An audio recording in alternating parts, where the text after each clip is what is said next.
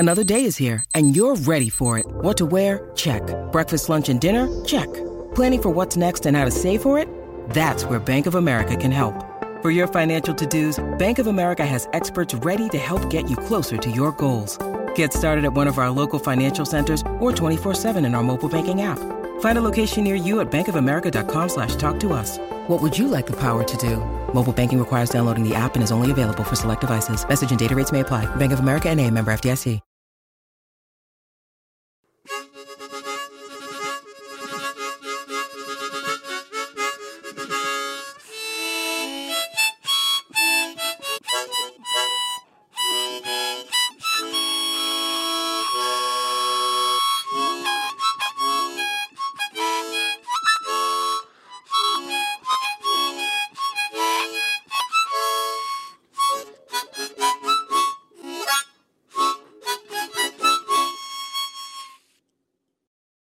Yeah. Welcome back to Kind of Funny's Sony Spider-Man universe in review, formerly known as the Sony Pictures universe of Marvel characters, and as of August 2021, Sony's Spider-Man universe. Of course, off the top, want to give a major shout out to both Carter Harrell and Cameron Kennedy, who yesterday morning I hit up and I'm like, guys, this is the most last minute thing I've ever asked you to do, but we got to get it done because this Venom, Let There Be Carnage deserves this masterpiece. And yeah, there's so much quality stuff in there. When you have time, go back and look. There's a lot of Easter eggs, a lot of fun stuff that they hid in there. So you're welcome, everybody. You're welcome. Specifically you, Kevin. I feel like you would enjoy that quite a bit. I certainly did. Did. That was something special. And I hope that we never see that intro again. Ever again. Oh, we will. Morbius, baby.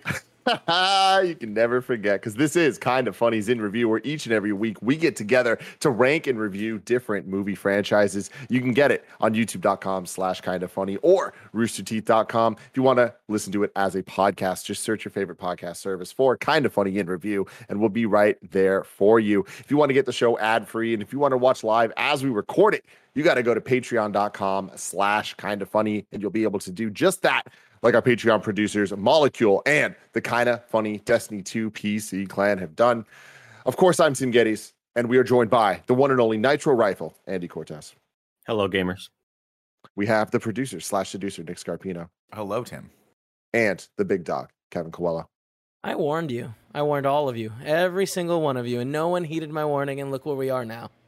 We're here, baby. We're here. Not all of us, though. Greg Miller listened to you. He was just like, I'm not doing it. I'm not going to watch this fucking movie. No, the baby's on the way, so Greg didn't want to risk going to the theater this late in the game. So Greg Miller's going to be sitting this one out. But I see he's hanging out in the chat right now with everybody. He has not seen this movie, so he's going to experience this movie through us. Oh, but I think he has seen this movie, Tim. I think he has. Maybe not this particular movie, but we've all seen movies of this ilk, if you will. Now, just so everybody is clear about this, we are going to start off with spoiler-free thoughts about what we think about this movie. Then we will get into our spoiler-filled thoughts and the plot and et cetera, all of that. We are talking about Venom, Let There Be Carnage, with a runtime of 1 hour and 37 minutes. Definitely makes this one of the shorter superhero movies we've gotten pretty much ever, honestly. They usually stick around at least 2 hours. Much appreciated. It was released on October 1st, 2021. It is currently at a 60% Rotten Tomato score and an 85% audience score of over 1,000 verified reviews. Fucking shit. This was directed by who? Nick Scarfino? Oh, damn it. Why do I not know the answer to this? Andy Serkis. Andy Serkis, that's what it was. Wait, I was trying to think of the guy that did the first one. Andy Serkis did It's that Andy Serkis? Oh, it's the Andy Serkis. You know him as Gollum. You know him as Snoke. You know him as many other things. He's also directed a couple different movies, including the Mowgli, Legend of the Jungle. That's right. No one watched that one, right? You know, he's what's his name? He's an MCU character, right? He is. He's Claw. Well, he Claw. was. There was no funnier moment than when the movie ended and up on the screen pops up, directed by Andy Serkis, and I look at Nick and I go, Andy Serkis, and he looks at me, he goes, told you. I laughed so uncontrollably hard. Oh man. Was not done by Ludwig Göransson, which is kind of a letdown because he killed it the first time, always kills his stuff. They didn't even try to have Venom have his theme come back in this one. They're like, fuck it. We're getting Marco Beltrami, who is who, Nick? The guy you told me this. It was apparently the guy that did the music for Scream. It is. Which makes sense. Favorite. Because the movie starts and I'm like, oh, they're definitely going for more of a horror vibe here. Which I guess, I don't know if that was by design. If it's by design, this movie's coming out close to October. I'm not quite sure how the pandemic screwed any of this stuff up. But this starts and it has a very distinctively different tone that they're going for. I don't know if they hit that tone or not, but they're definitely trying to make this a little bit more a definitive tone. We'll just put it that way. They're trying to identify something in there. I'm not quite sure what, though. It had a budget of $110 million. Oh, sorry. I didn't want to leave music yet because this one, I know there was a lot of worry out there that it wasn't going to have a new Eminem song. It does. Good. It does. It's a Skylar Grey song featuring him. If I'm being honest, it's honestly not that bad. Like this one, a marked improvement over the Eminem Venom theme songs that we've had. It had a budget of $110 million, and at the box office, it's killing the game right now, guys. Obviously, we don't have final numbers because the movie just came out, but Sony's Venom: Let There Be Carnage rang up a great $11.6 million Thursday night from showtimes that began at 4 p.m. at over 3,500 theaters. That's the second best we've seen during the pandemic after Black Widow that was at 13.2, which means this was even more than Shang-Chi and Fast 9. The most crazy impressive number about all this, though, is that this is even higher than the original Venom's debut back in 2018, and that was in a pre-pandemic time. So this is very, very impressive stuff for them. Then in terms of the Bechdel test, it's a measurement of the representation of women in fiction, asking whether a work features at least two women who speak to each other about something other than a man. I couldn't find any official readings of this, so we're going to have to work together on this. I think the answer is no. No, I think it passes, actually. Oh, yeah? I think she has a scene. She has a scene with Michelle Williams. Who is Shriek. Naomi? Yeah, Shriek. Naomi. Does she? Mm-hmm. I have a couple scenes. She like kidnaps her. But they're probably talking about what's his face? I guess if it's kidnapping, you're right. She does kidnap her. It's okay. We'll say it passes due to kidnapping. But let's just add it just barely. Let's just add it just barely. Just barely. Oh no, just I mean that is the only scene. I just remember thinking, oh, there's you're right. Two, you're right. There's a kidnapping. Two females on screen right now. And they're talking about each other. Yeah. They're not talking about. I think. The point of the scene was like revenge. I don't think it was anything specifically about a guy. So I think it passes, but I'm not quite sure. I'm realizing now Mrs. Chen also spoke to Anne. Mrs. Chen. Yes, you're right. You're right. But they're definitely talking about men, though, right? You're right. You're right. Yeah. You're right. You're right. But actually, I mean, no spoilers. Yeah, no spoilers yet. No spoilers yet, because right now we're going to give you our spoiler-free reviews on Venom: Let There Be Carnage. Do we recommend people go watch this in theaters? Kev, let's just get it out of the way. I want to start with you. Yeah, no, I'm gonna not recommend you go watch this. That's it. That's all I want to say for now. Nick Scarpino. No, I don't think you have to rush out and see this movie in theaters. I would not recommend paying that price for it. I would recommend, if you are interested in watching this, watch it when it comes to streaming for free. Andy Cortez. If you have a significant other that you don't know how to break up with them, maybe watch this movie together and hope that they are chased away. Yeah.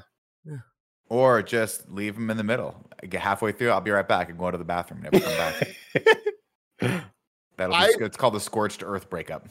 I would not recommend watching this movie in theaters as well. I think that it's fine to watch in theaters. It's only an hour and a half, and it does go by quick enough. But I wouldn't recommend making a day of it and like making it into a whole thing. I do think that this movie is entertaining because it is fun to laugh at how bad it is, and some of it is legitimately actually funny.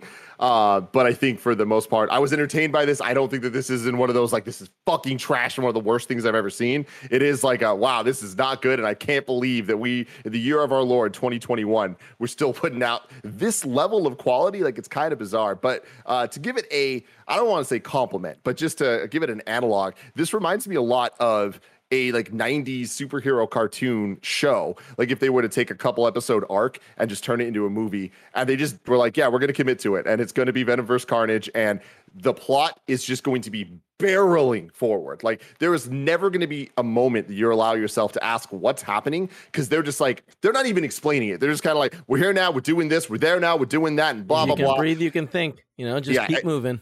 Don't let him breathe. Don't let him breathe. But one of my favorite things of the first movie was the Eddie and Venom kind of relationship. And I love the direction that they drove it into the ground in this one. Yeah. This is as much a like rom-com as the first one was like a buddy cop, and I didn't expect that angle, and it brought me a lot of giggles. I loved watching this movie next to Andy Cortez, because me and him were just having moments left and right where it would just constantly just be like, oh no, they're doing this, and they just kept doing it, baby. But yeah, that is about as much as we can say spoiler free. So everybody, if you care, leave now, because we're about to get into full-on spoilers. You shouldn't care. Let's go with the spoiler thoughts. I want to get it out real quick. That post-credit. These motherfucking madmen. They're just like, you know what? Fuck it. We're going to do it. For people that don't know, Venom is now officially in the MCU, in the universe. He knows Tom Holland's face, and he's going to lick it, guys. He's going to lick it. It's going to get real And wet. I just want to make this clear. This is everyone's fault who went to watch the movie and was like, oh, it's not that bad. The first one. This is all of your faults. And I hope that you're upset at yourself because you did something horrible.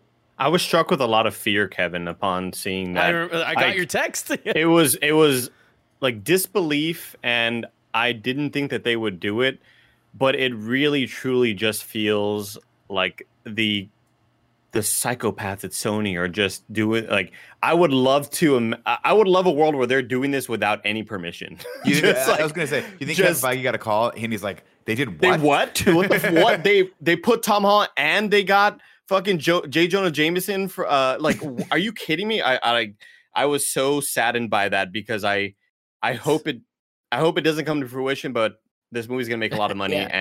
And they'll figure out a way. And my hope is, if I want to be glass half full with this, that Kevin Feige and the people over at Marvel and running the MCU kind of treat it in a way that makes the movie better and more enjoyable. Because I know Tim enjoyed it because it was bad, and I wanted to be there. I wanted to like really dig it because it's bad. We like a lot of bad movies here at Kind of Funny. We the Nick Scarpino 3-finger scale.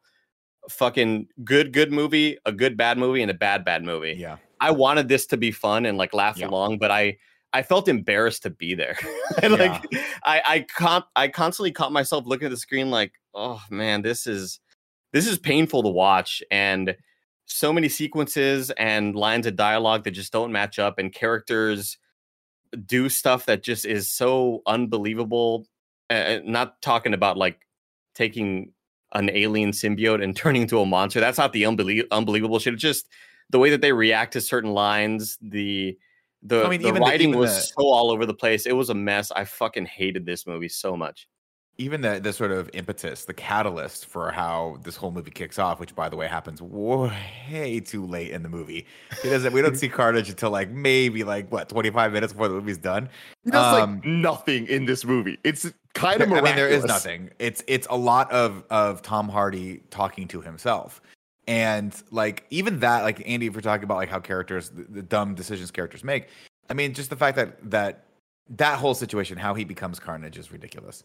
But the whole time, Nick, I'm like, oh, I thought he was Carnage the whole time. Carnage at the jail in the end credit of the last movie. I thought he just said the word Carnage. Yeah, he just said Carnage. Got it. It's not even that. It's that this movie just is not fun. It's just not fun to watch. It's cringy at parts. The action's very, very.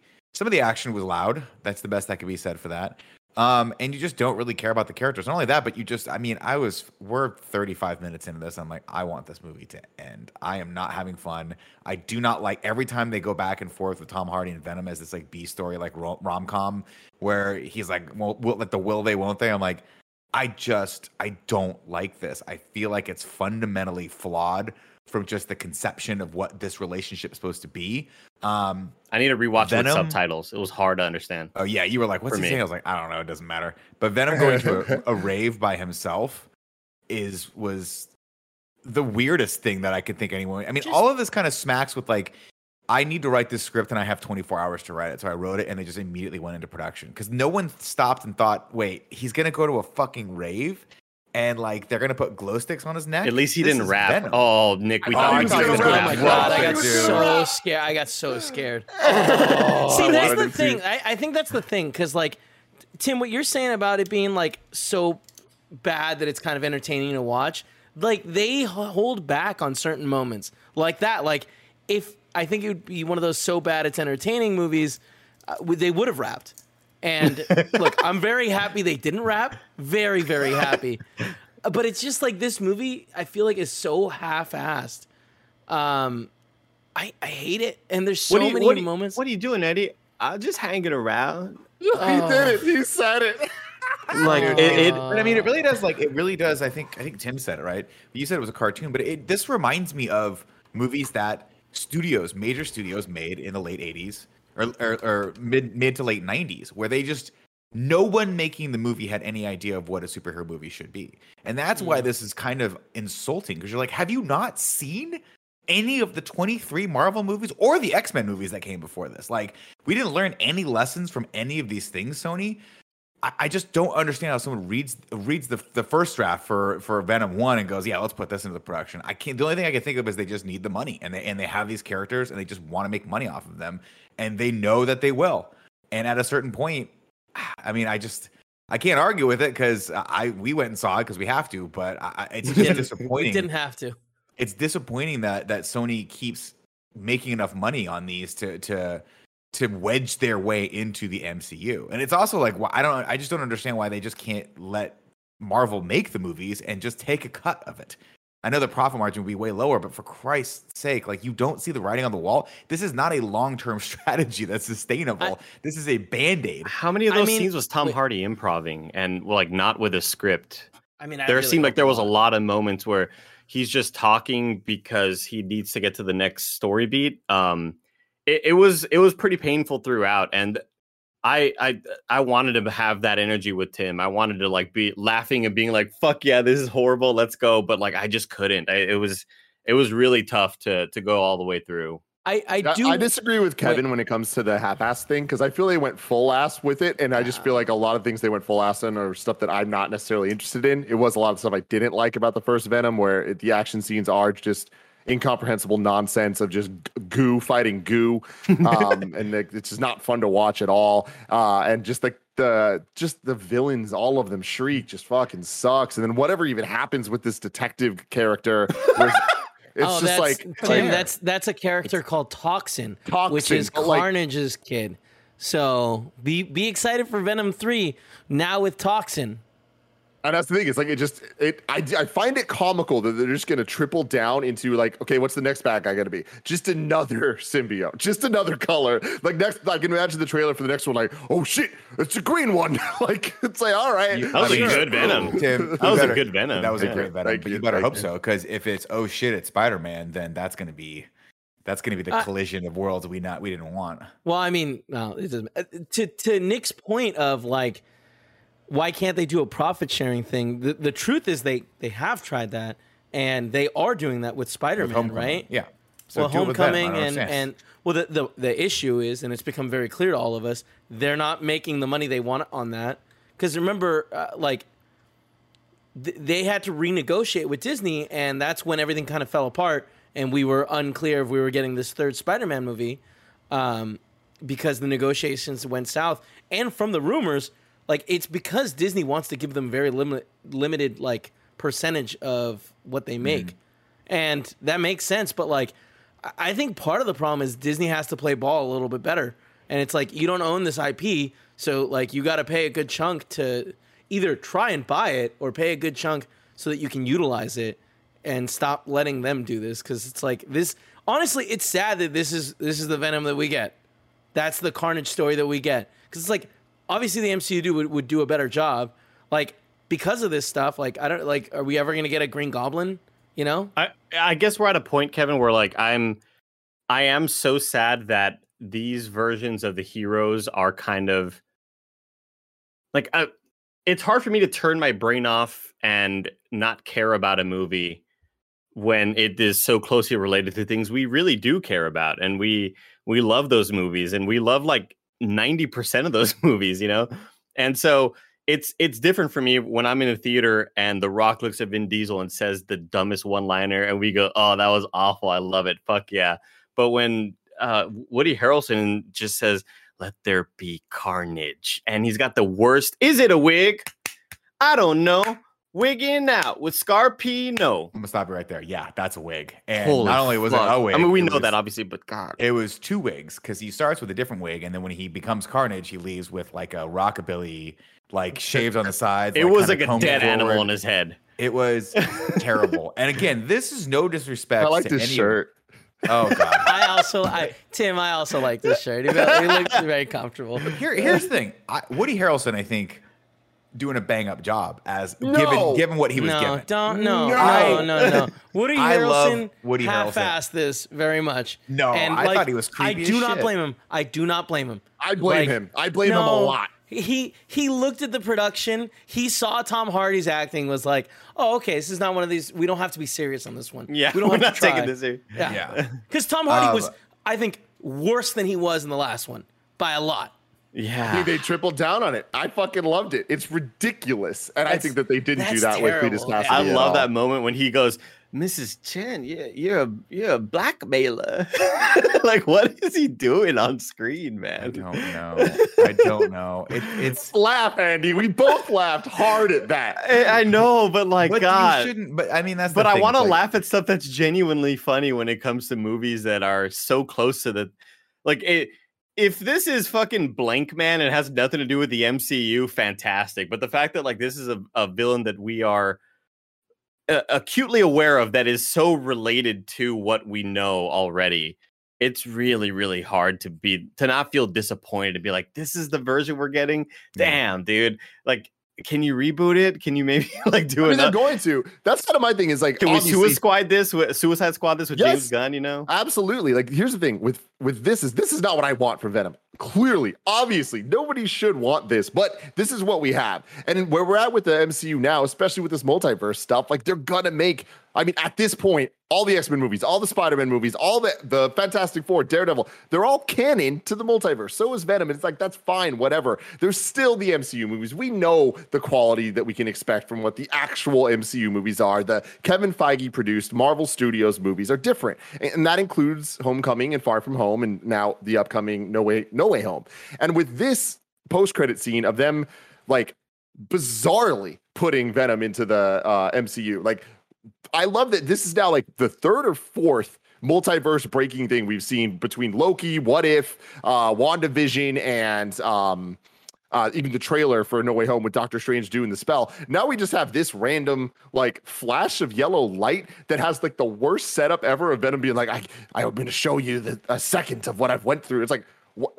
Okay. And he's like, wait, I didn't do that. And it's like, cool. So now they're in the MCU, and it's like, I guess that makes sense. There's also Into the Spider-Verse that has the similar type of like the room around Dimensions, it, like freaking out and like pulling people into different dimensions. Like, there's just so much shit going on that I am interested in what this actually means from the Marvel Studios side of things, because I think that Kevin Feige and Marvel Studios can take this Venom character, take this Eddie Brock character, and make them interesting enough. I don't think that they're necessarily going to lead a thing, but like I do think that I mean, look what they did to Thor. They had this fucked up character that no one cared about, and they made him interesting by Ragnarok, and now we all love him. Like, I think that they can do that with Venom, especially they can retcon whatever they want. Like, with the way this movie ends with the post credits, sure, they tease a bunch of shit with Toxin, God knows what else that no one cares about, but it's like they could just take this character, put him in, and they'd never deal with that universe again. Good fucking riddance. Bye, Dan.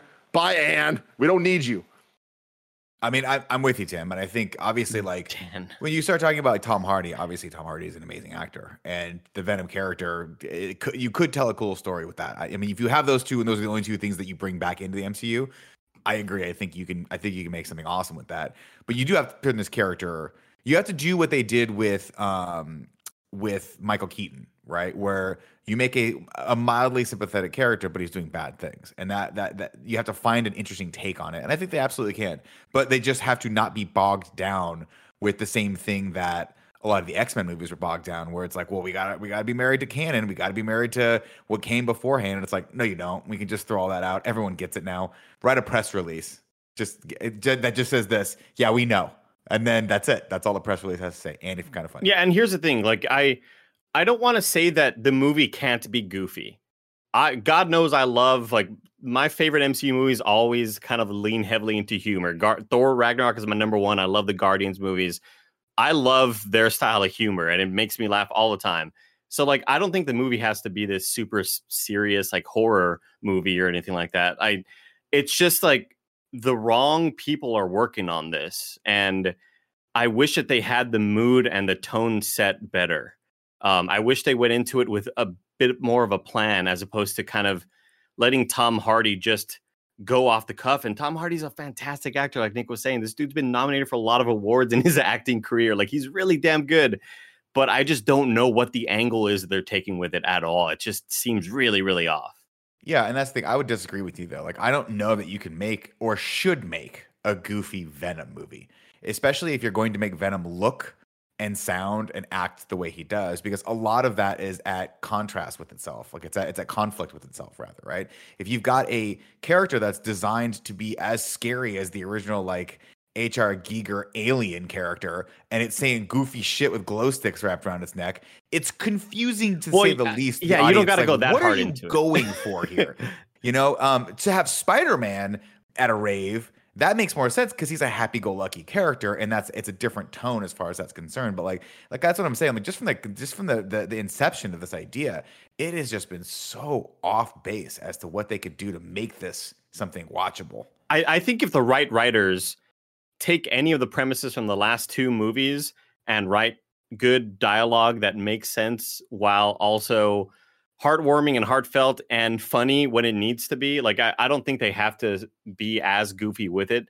But if the right cast and crew can get together and redo these movies, like, still beat for beat, but just with better dialogue and maybe like my thing less is like the cringe acting. Do we need standalone Venom movies? And does Venom need to be the protagonist? He's better as an antagonist. Like, why do we have to do that? Why not just make Tom Hardy a bad guy in the MCU? Does he have to be a good guy? I don't know. I mean, he's gonna be a good guy, but like, why? Venom's not a good guy in the comic book run, right? Oh, no. He is. So, yeah, but Eddie Brock isn't.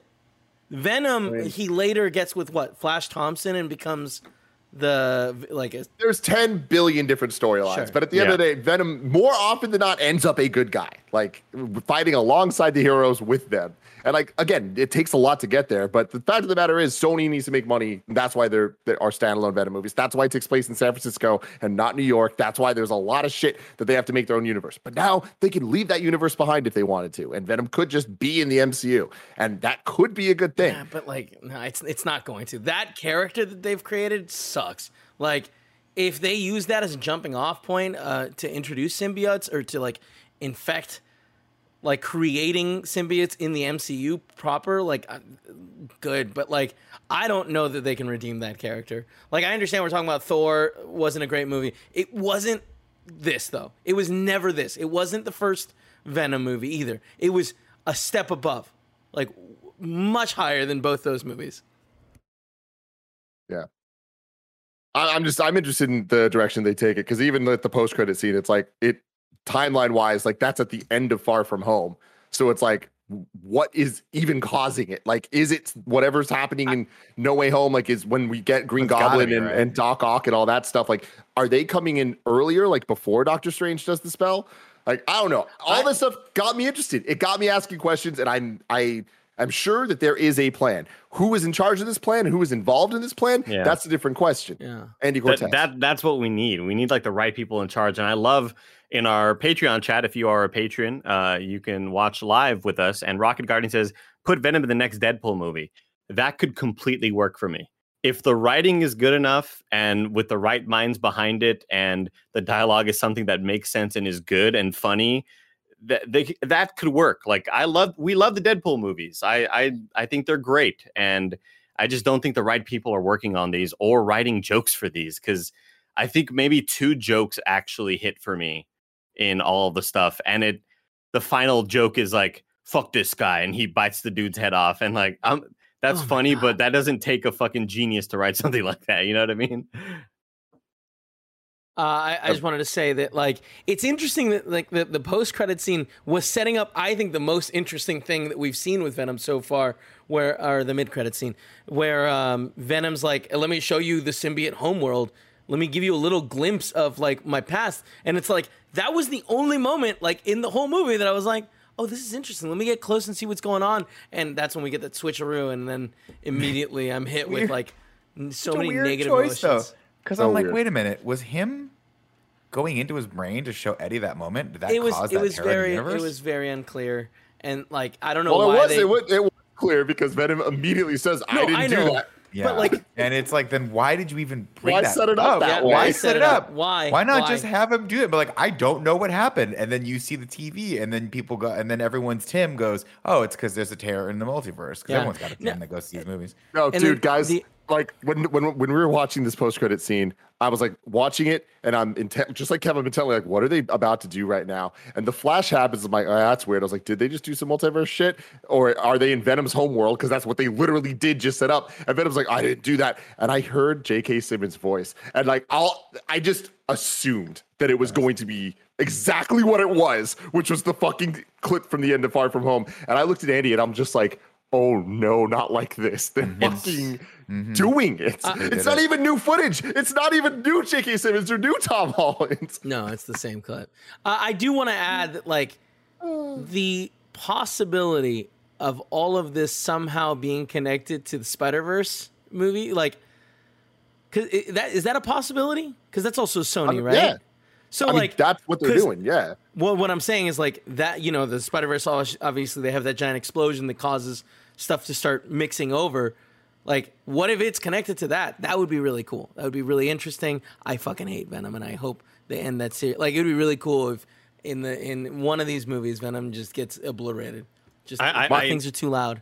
It's hard for me to kind of focus on a lot of the things I didn't like because I always forget the scene that just happened, and I'm already mad at the current scene. But while watching it, I was so confused by what was happening and what the motivations were for the actors. In the sequence when Eddie Brock and Michelle Williams sit down and she shows him her ring that she got proposed by Dan. And I am so confused by what the direction was there for the actors and the writing as well, for her to just suddenly be like, I want you to be happy for me. And I'm like, wait, he's not even acting that mad. Like, I was so confused by a lot of that sequence. And Kevin's confusion right there kind of makes me feel like I have an ally in this, because that's one of the scenes that like you can kind of forget because you focus on the other major dumb bullshit. But there's a lot of little sequences like that with characters that you forget are just so poorly written and poorly acted and thought out. And yeah, I just that sequence really bothered the hell out of me. Andy, like, you're so right. Like that whole setup, like, they haven't seen each other since the end of the first one. She's been staying away from him. So she decides to like hit him up so that they can meet and talk, so that she can tell him like, oh, hey, I'm getting engaged. Like, I mean, they're not that close. That makes sense. Well, I think that makes so much sense. Engaged. It's a nice thing to do. Like, I want to do. You don't want the person to find out like via Facebook the internet post? that you got. Yeah, it was her. It was her defensiveness. She gets mad so quick. She gets mad so quick and easily. And I was like, what's going on here? Him being upset about it is a totally normal thing. Also, I like rewatching it. Venom 1. I didn't realize how much I did enjoy Dan and how like his kooky little positiveness is cool. Like that was an interesting take that I hadn't thought about before. That like this new boyfriend character isn't an asshole, and then they threw that away. Every scene that we get with him, he's being a dick towards people.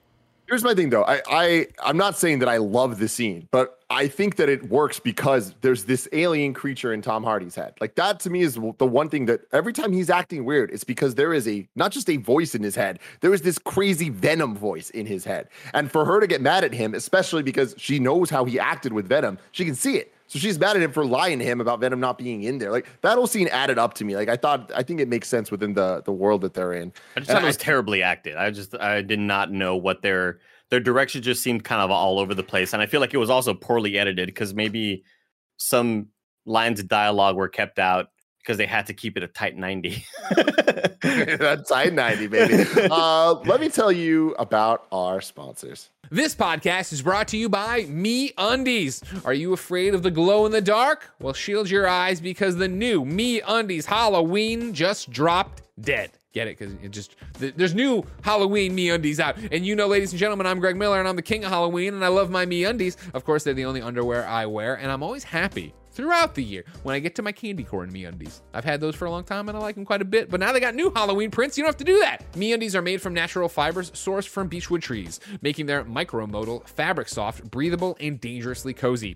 Get your spooky season up and haunting with 5 new prints: I See You, and that's EYE, My Boo, Tricks and Treats, Lazy Bones, and Lazy Pumpkin. Available in undies, bralettes, socks, and loungewear in sizes XS through 4XL. There are a lot of options to consider, but make a decision quickly because there's somebody right behind you. To get 15% off your first order and free shipping and a 100% satisfaction guarantee, go to MeUndies.com/morning. That's MeUndies.com/morning. Our other sponsor of the day, why, it's Quip, ladies and gentlemen. When's the last time you got rewarded for brushing your teeth? With Quip's smart electric toothbrush, good habits can earn great perks like free products, gift cards, and more. The Quip Smart Brush for adults and kids connects to the Quip app with Bluetooth. Track when and how well you brush, get tips and coaching to improve your habits, earn points for daily brushing and bonus points for completing challenges like streaks. Redeem for rewards like free products, gift cards, and discounts from Quip and its partners. Ladies and gentlemen, I'm Greg Miller and I use this toothbrush.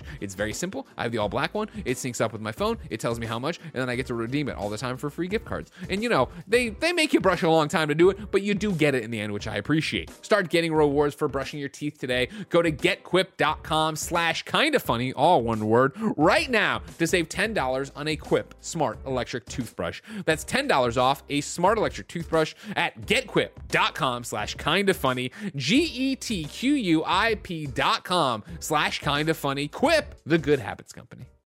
And now, let's get to the plot. Do we know the plot? I mean, we're going to try to do the plot. Do you want to hit us with the plot song? It's 90 minutes. We'll knock it out. Well, I forgot what I did last time. Plot. Oh yeah, it is not time for the plot. It's fine. Nick is gonna say the plot. Nick is gonna say the plot. Tell us the plot. Plot. Ladies and gentlemen, let's talk about Venom 2, Let There Be Carnage. We're going to start in the year 1996. Was the year Kevin was born, if I'm not mistaken. Nope, 6 years off. 6 years off. We're over in a Saint Este, I think is what it's called. But that is the year you started high school. That is the year I got my driver's license, actually. I was a sophomore in high school at that point. 1996, 16 years old. That's right, in 98. Yeah. That's right, 98. Yeah, got the old Honda, four-cylinder Honda Civic, little 404 gear. Could barely make it up the hill. Terrible. Good gas mileage. Idea. Great gas mileage, actually. We're going over there and we meet our two main characters here, right? We meet Butch Cassidy and the Sundance Kid and Moneypenny, and they're estranged lovers who are somehow holy shit. Yeah, I didn't realize Naomi that. Harris. Yep.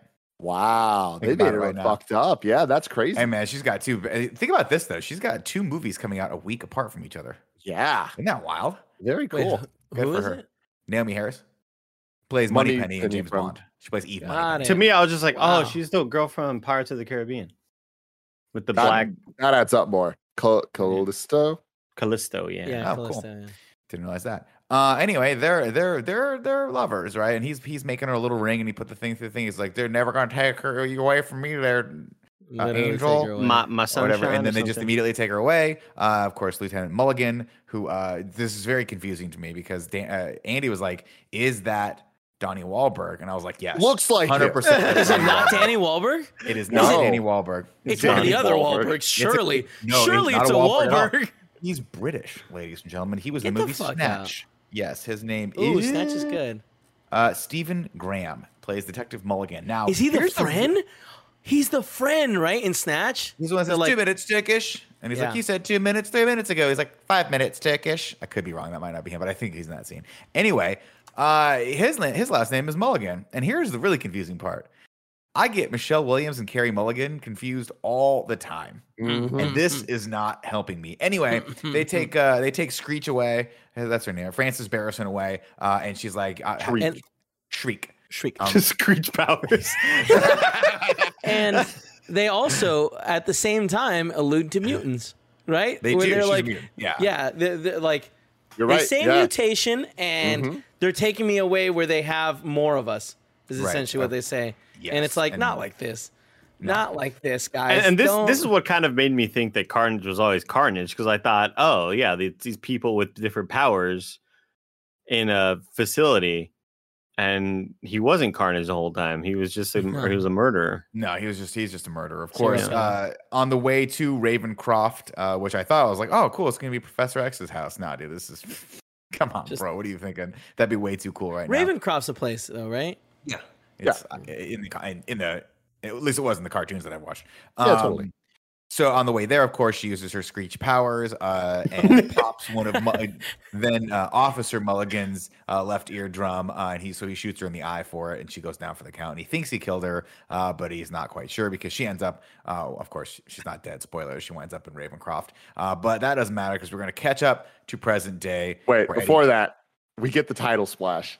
Right. And it sucked. It was so just uneventful. And it's like we see this like really bad action scene of Shriek screaming and the gunshot, and it's really not fun to watch. And it just goes, Venom, let there be God. It's like, oh my God. Like these opening minutes really set the tone for like the vibe that Andy Serkis was going for, and it was not working. Yeah, when we're sitting there and the opening movie is supposed to grab you in a way that's supposed to say, get ready for this.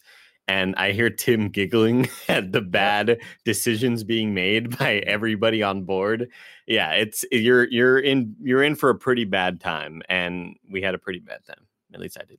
Of course, she gets taken over to Ravencroft. We meet a young scientist who is going to get cool white hair later, and I don't know her name because she's only in a couple scenes, so she's very far down on the cast list. But she does a bang up job here too, being ominous and scary. And they put her in one of those like deprivation tanks where you can't hear anything.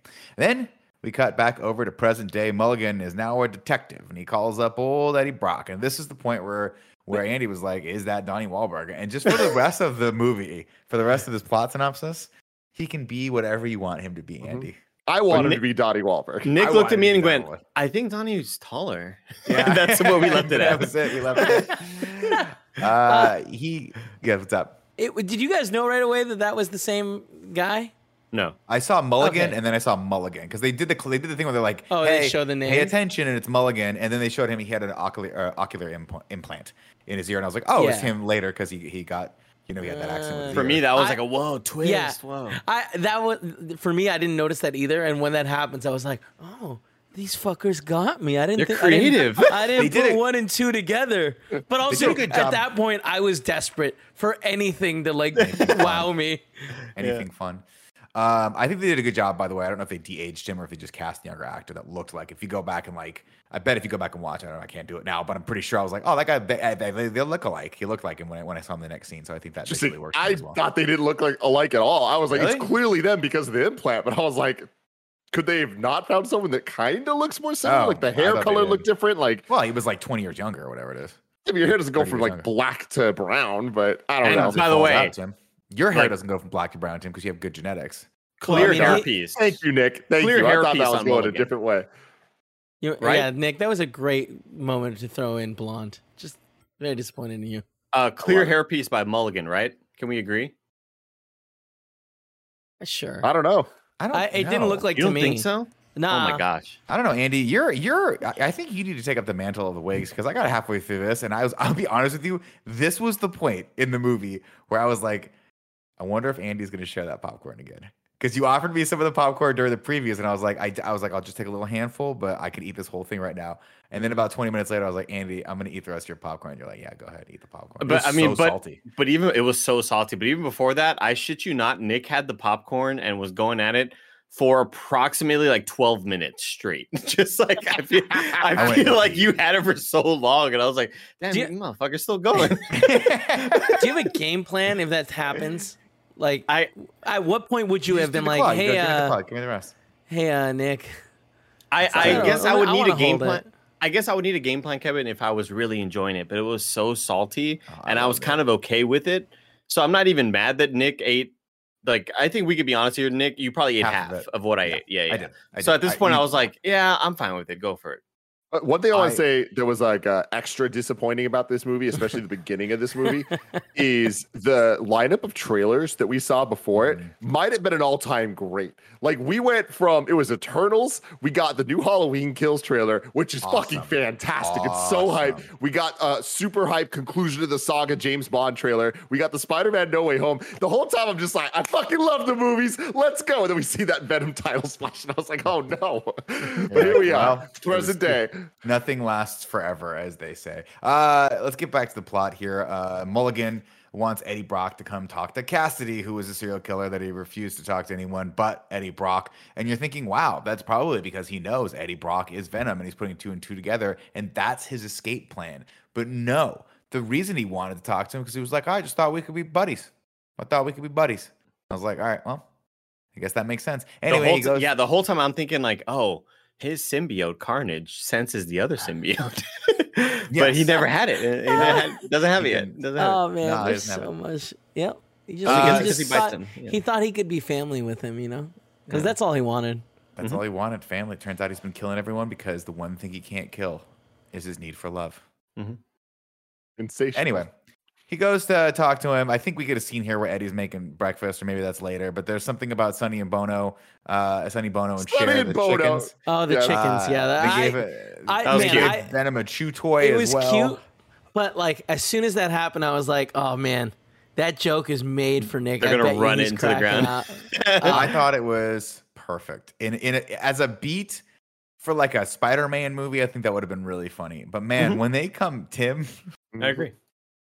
When they fucking find the chickens again that were left at the Palace of Fine Arts, which has a lot of people around at any given time, by the way. When you go to the Palace of Fine Arts in San Francisco, it's a popular spot for weddings, picnickers, people who are jogging by. Someone would have seen 2 chickens and been like, we got to call animal control because chickens aren't going to survive. Also, we have a lot of coyotes in San Francisco roaming around. Those things would be dead.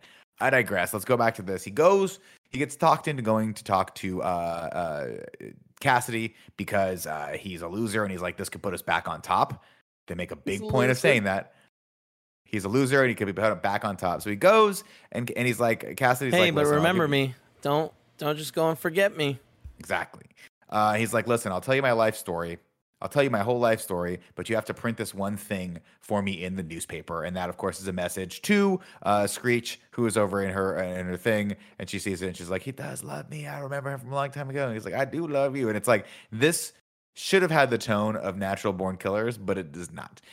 Anyway, on the way out, Venom's like, Eddie, look at that. There's a bunch of writing all over Eddie, all over the cells. And Eddie's like, there's no point to that. And Venom's like, I didn't go to journalism school, but even I fucking know that you should at least take a picture of this shit. You're an investigative journalist. Eddie Brock, like, totally, like, just absolutely useless and idiot. He's useless. There's so many moments he's like, I don't know, it's a house.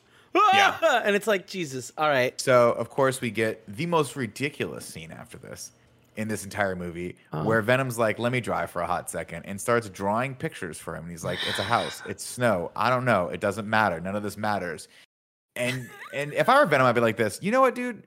I didn't mean that you were a loser before, but you are a fucking loser. Like, at least put some effort into this. You are a loser.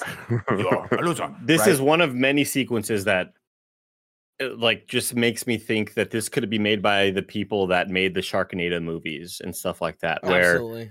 Like it's that low quality, it's that bad of an idea. But why is this happening? Why is he doing the drawing on the table? Like, it's so fucking terrible. Why does any of it matter? Why wasn't the first time he talked to Carnage the time where Carnage gets Carnage?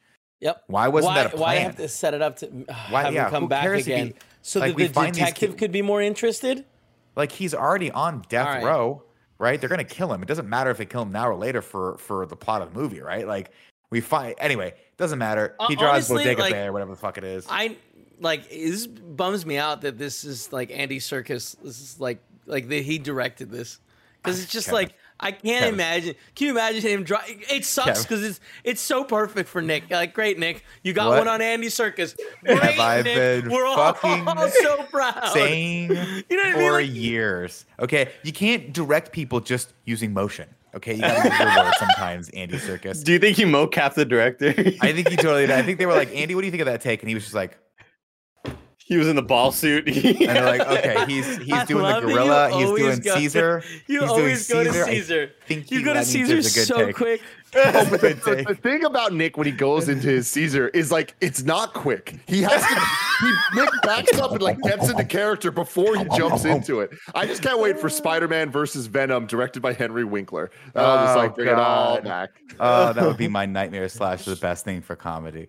Anyway, they figure out where all the bodies are buried, and guess what? We don't need Cassidy anymore. Cassidy's like, you son of a bitch. Now they're gonna kill me because that's all they wanted to know. Even though there's more bodies, by the way, he alludes to the fact that there's even more people that's out there. But now they're like, we're just gonna kill this guy. We found enough bodies to make the families happy, and we can close the book on this serial killer right now. And more importantly, Nick, at this point in the movie, Tom Hardy is back to being the belle of the ball, the toast of the town. Oh my God! Everybody loves and praises him because of his amazing journalistic TV show. Again, it's not a web show. Me and Andy fucking lost our shit. We're like, oh, it's confirmed. TV.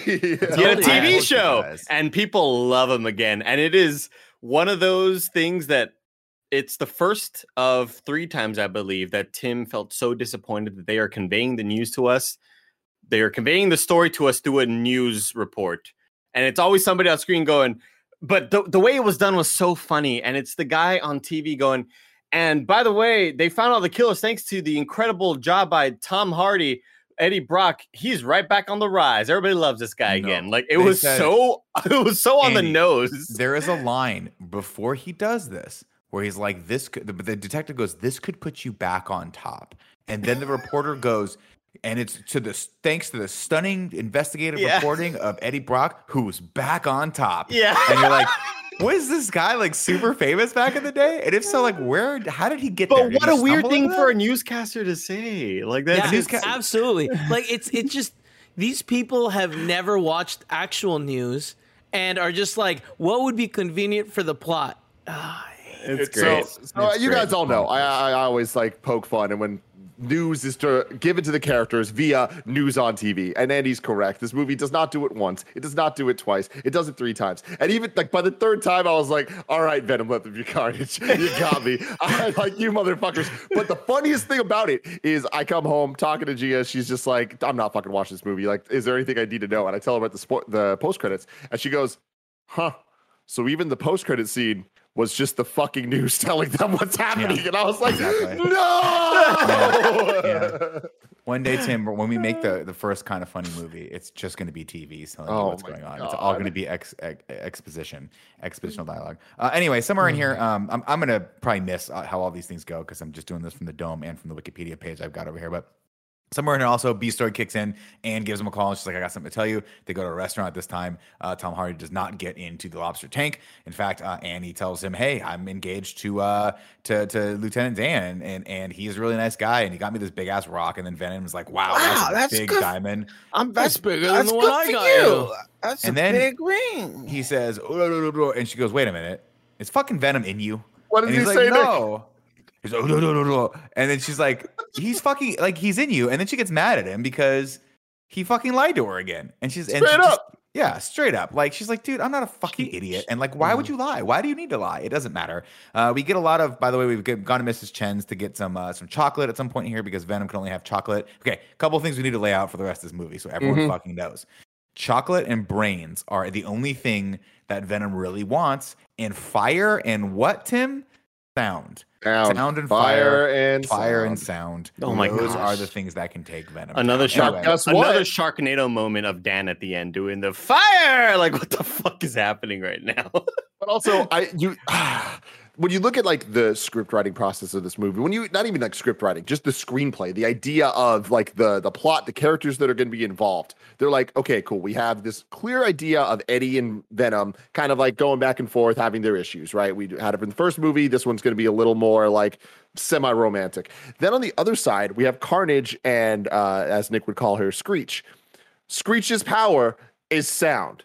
This sounds like a bad idea, right? This sounds like just like a bad set of characters to put together. And I just love that it never, ever takes even one baby step past the laziness of like, well, of course, Carnage and Shriek aren't going to work out because he makes the sounds and Carnage doesn't like that. It's like, fuck. Right. Your first thought is this is a highly dysfunctional relationship, right? It's like if Wolverine and Magneto dated. You're like, come on, guys. This is not like if this shit goes down, this is not going to go well, right? Because they're polar opposites of what each other needs, both in power and in emotions. It's like Nick and Henry Winkler. Exactly, right? You think on paper, you're like, that looks like a fun dynamic, but you know it's going to end poorly, right? In this one, you think, okay, they're highly dysfunctional. They're a little off their rocker to begin with, and you know, it's a kind of an abusive relationship to begin with because he's a serial killer, for Christ's sake. So at that point where he like knocks her down, I'm thinking, oh, she's going to turn on him, team up with the bad guys. She's going to use that power to separate them. They're going to stab him, but she's going to die somehow in the process.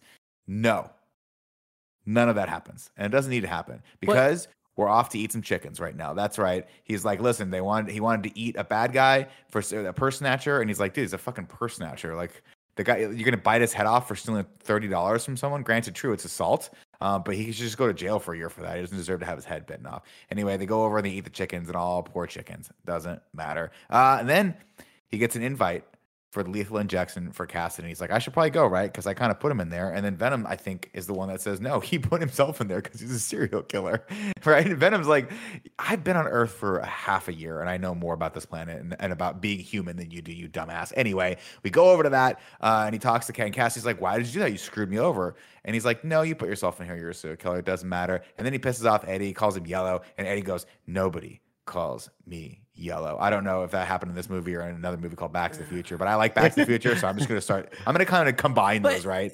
Those plots. Here's the crazy thing. This next moment, Eddie or Venom shoots an arm or a tendril. Tendril? Like just pulls him towards the fence, at which point he bites, Cassidy bites him. Cassidy? Right, Cassidy bites him, yeah. Bites him.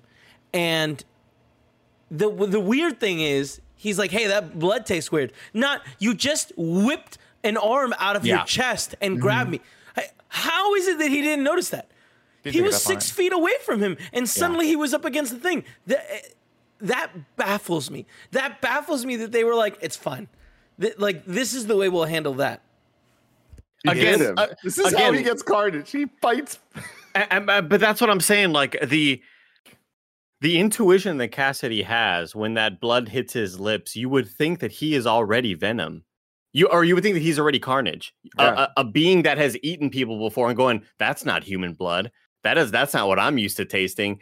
And so right there, I'm already like, oh, he's Carnage. And then he's been Carnage this whole time, clearly. No. And then you see the little amoeba kind of move, and I'm like, oh my God, he's just a human dude who wasn't freaked out by. He's never. This is so wild. It's wild. I just don't understand how they glaze over the fact that he grabbed him with the arm. Like it's just no one else is like taking aside that like he doesn't mention, hey, this man just grabbed me with a giant black thing out of his chest. No, he did yell. Surely there's cameras. He yelled at the security guard. He said something like, "Yeah, this blood isn't normal." No, he said like Eddie Brock is hiding something, has a secret. Yeah, because of his blood. By the way, you guys are missing the bigger point. The security guard was standing behind him the entire time, saw the whole thing, and was like, nope, not saying a fucking thing about that. You're going to go home, smoke a doobie, and call it a day. I don't care. But Nick, what you don't understand is the security guard was just standing behind him at an angle, and the arm came straight out at that same angle, so no one saw that. To him, Cassidy just jumped forward. Yes, that's a good point. You're making a lot of different points. I'm also, while you guys are talking, I'm going to try to send you guys the poster to Venom, because Woody Harrelson's wig is fucking ridiculous. It looks like banana peels that someone just laid over his forehead. Just put it in acids or send the link. I'm gonna try to find it here. Hold on, I gotta look at it. Surprisingly, not a lot of larger images for this. I don't think they bothered. I can find. We can get you the press kit. We'll get you the press kit. That'd be amazing. I just want you guys to look. I might have the press kit actually. It's the one on the IMDb page. Oh Here, I'll my send you a link to god, it, I actually. see it. I see it. Nick. I got it. Yeah. Oh my god. Yeah, I'll send- You know, I'll send it to we need to talk about this poster because we haven't talked about it on any show because we don't have morning show anymore. We don't have like Yeah, the put it in. KFAF or anything because the poster is a travesty in like every single way. But let's just even just talking about the design. Even it's like, why would they have these two characters and like not even line them up correctly? Like, why is Cletus Cassidy on the side of Venom instead of Carnage on this poster? Like, this makes no fucking sense. Because whoever designed it was like, they're the same thing, right? Like, who cares? Who cares? Who gives a shit? Oh, but yeah, Nick, do you want to walk us through what you're seeing on his head? So, I mean, obviously Tom Hardy's had a little bit of zhuzh too because he's losing his hair, so they put a little something in there, a little Photoshop magic, maybe a little bit of that powder that my stylist used one time, and I was like, I'm thinking about it, but then I'm gonna sweat. His hair and is it's gonna always go- so wet. It's thinning, so I think they do whatever they can to make it look like you can't see his scalp. Then of course Woody Harrelson just bald as a fucking cue ball, right? And they just decided to like kill a couple New York City sewer rats and just throw them on top of his head for this one. Would you prefer this or the curly fro? I think I prefer this because it makes him look even more sinister. The curly fro just didn't work for me. It's a little too comical on this, but man, This looks terrible. Like, I can't believe. I even think Michelle Williams is wearing a wig in this too. I think everyone's wearing a wig in it. Big wig. Also, this makes me so mad. Anyway, let's move on back to to the scene. plot. We missed a couple things here too, where I didn't even know where I left off. Brock leaves the jail. Brock leaves the jail and he's like, well, I guess that's all going to be good. And then, we missed the postcard sequence where he wrote him the really weird, strange postcard and talked about how we had some backstory about how he killed his grandma and his dad and his mom. Tim, you missed this. I did, yeah. Little Please animated catch me up. segment. There was an animated segment. He gets a postcard from Carnage, from Cletus Cassidy, and starts reading kind of the history of what he did and why he got put into this institution and how, and it's all done in like this 2D animated sort of thing. 3D, 2D. It's all supposed to look like red scribbles. The style is really cool looking.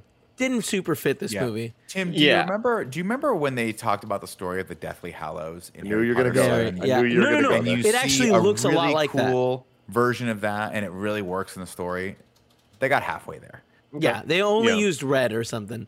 They show how he threw a toaster into the bathtub to kill his mom, and how he did something else, and the dad pushed her grandma down the stairs. The dad was abusive with him, so it just shows like his trauma and his past and how he's been a murderer his whole life. Not at first. They don't show that. That's the thing, is they want to set him up, right? He says later, what I was going to tell you, my life story, was that all of those people that I killed were like abusive toward me, and so I was killing them because nobody came to help me, so I killed them. That was like a third act reveal. Right. But in the postcard, it just makes him look like a psychopath, I think. And then he smashes Tim, this is the most important part.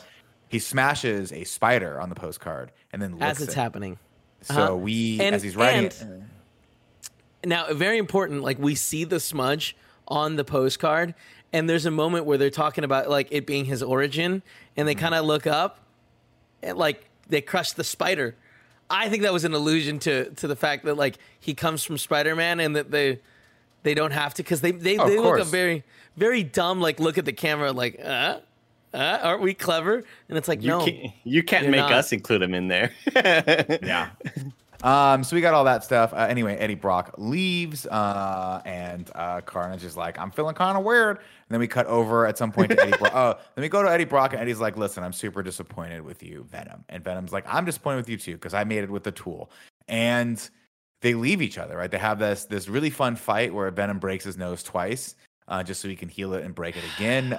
There's roof falling everywhere. And then Venom goes, you know what, I'm just out of here. He uses the fire alarm, and Venom's like, I'm out. And then Venom jumps from person to person to person until he discovers a young man going to a rave.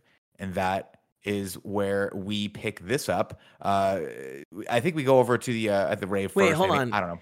Did you explain that he jumps into a person and destroys the kills the motorcycle? I haven't gotten to that part He yet. destroys the motorcycle. Oh, he does destroy the motorcycle. That's right. Which is just like, all right. But this movie's so ridiculous. I thought anybody would have like been able to look out and be like, oh my God, there's a gigantic monster just destroying this motorcycle. One thing though that I felt this feeling of dread when this sequence began, because whenever we get the first hint that a fight is going to happen, in my mind, I go, this is going to be the next 7 minutes. Let's get ready for this bullshit. And I'm like not looking forward to it because I know I'm not going to have a great time with it. I think it was like a 2 out of 10, not like a 0 out of 10. I thought that was like I liked the nose breaking. I thought that was kind of cute, but for the most part, I was not having a good time during that sequence. I didn't like this. I don't. We've seen it before. I don't care for it myself. But we're just gonna go ahead and skip ahead there. Cletus they go over to Cletus and he's like having his last meal, and the guy's like, "What do you want?" And he's like, "I got a little something in me, right?" And he's like, "I can want feel Carnage something in me, or right?" something. And then we cut over to He says that 10 more times. Yeah.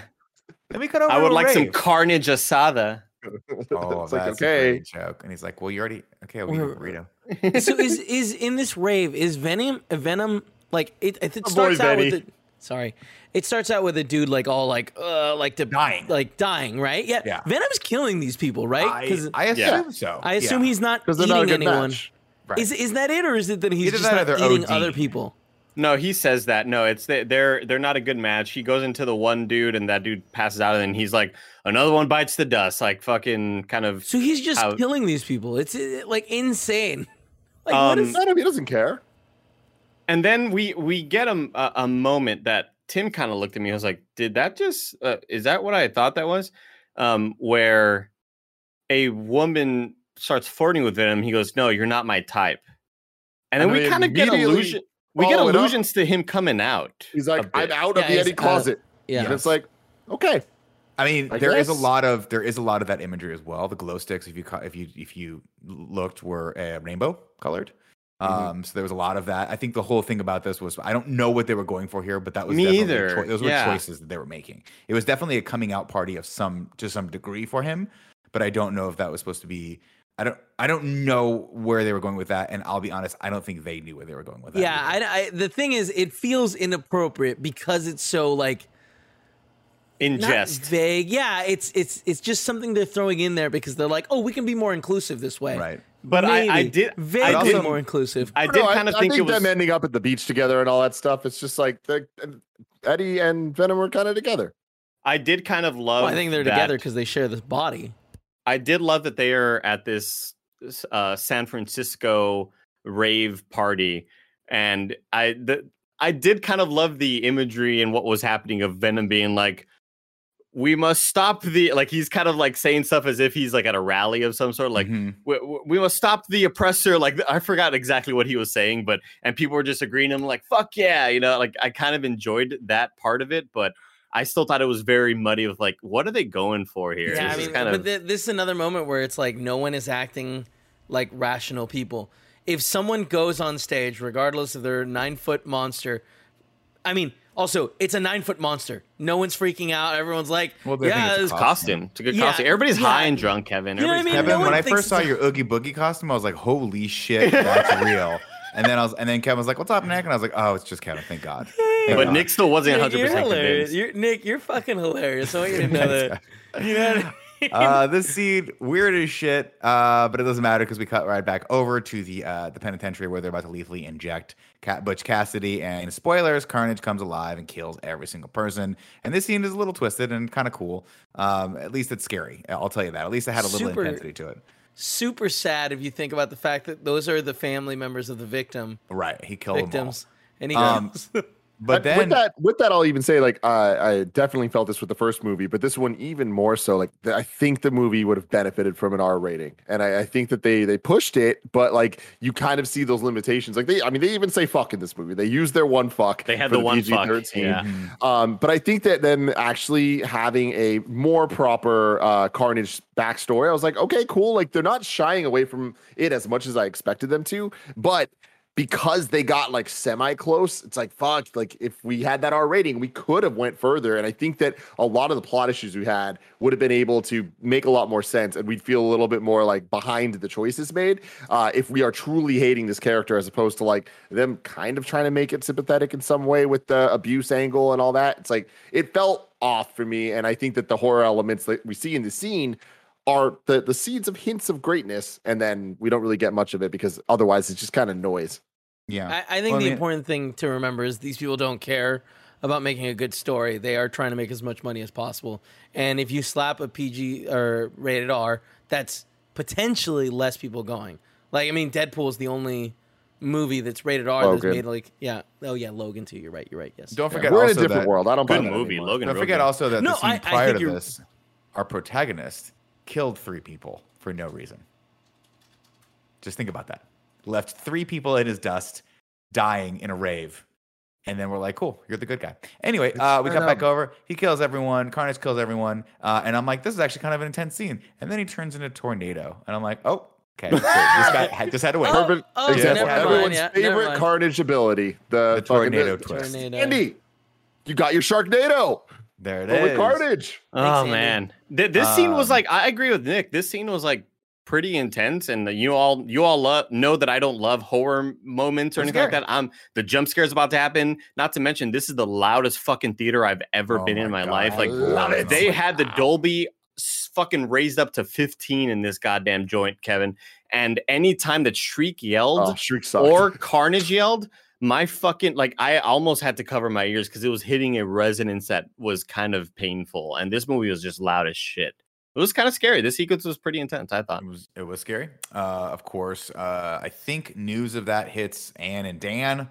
They call Eddie or something like that. Meanwhile, Carnage goes over to the Ravencroft, or he hacks into a computer. He beats the shit out of a guy at an AM PM, and then hacks into his computer. And Which was searches really violent, the way he Yeah, super stomped on him violent. after he was down. I love that Carnage, who was just fucking a weird symbiote, can plug into a computer and it brings up Carnage looking UI. Like it's the fucking dumbest shit of all Oh, yeah, it's time, like the dude. Matrix but red. Yeah. Oh, by the way, Eddie, at this point, Mulligan comes over and he's like, some Well, shit yeah. happened. It's very reminiscent of the shit you got into. I'm arresting you. And he's like, shit. He's like, I'm not saying anything until I get my one phone call. He calls Anne and says, you need to find Venom. And they're on a date, and she's like, I promise there won't be any aliens whatsoever. And she immediately lies to Dan. Dan's just like, why do I put up with any of this? I'm a doctor. He's so broken in this. I'm a film. doctor. You know what I mean? Like, So I know. They go on the hunt for Venom, who at this point has gone over to Mrs. Chen's. And Michelle Williams is like, hey, I need to find Venom. And Mrs. Chen is acting a little bit weird. She goes, super mean. you're Venom. And then Mrs. Chen's face turns to Venom's face. You can't fucking lie. You laughed and you laughed hard and you kept laughing. I thought this moment had some decent moments of humor, except for when Michelle Williams as that's right, you're the sexy Venom. I'm like, I hate, Oh man, I hate When this. wow, what a way to take it. Like, oh, she's gonna prey on the fact that she knows that Venom is like attracted to her, even though Is he? There's, yeah. Didn't we Venom just have a talks scene about- where he's like, you're not my type? Yeah, He's attracted to her for Eddie. Like I think that there's like a lot going on there Yeah. because even in the first Got movie, it. there's an attachment between Anne Well, and Venom no, as when well. when he becomes her, right? Because he's in her body for Kevin, she Venom. He does at one point. Venom does at one point say like, "We can let It's her not die. she- I don't like her that much." But it's He not does she say Venom, that. Nick, Tim. It's Venom on her. She Venom. That's how she becomes Venom. Well, Yeah. at this point, you guys are missing Yeah, but, like, the I'm most saying, like- important part right now is that Dan's like, hey, you said there wasn't going to be any alien talk. And she was like, well, no, other than Venom. And he's like, all right, touche. Dan, of course, wearing a banger of a scarf in this scene. But again, another thing like we talked about last week, we all agreed, right? Nobody ever takes the freaking cable car ever in San Francisco. We unless did you're a not agree with that. We G-darn disagreed. tourist. I'll tell you what people don't wear anymore is scarves in San Francisco because it's 120 fucking degrees in this It's city. true. all We the so don't time. wear hot. scarves. We It's all so voted. fucking hot. Tim, how hot is it in your room right now? I'm fucking sweating, dude. I am pouring. I'm wearing shorts. 83. 83 degrees. 83.1 degrees. I love right? that Just you like the still band. use that. I love it, Kevin. Andy. I love it. Good, great. You got to check your GPU temps with something. Okay.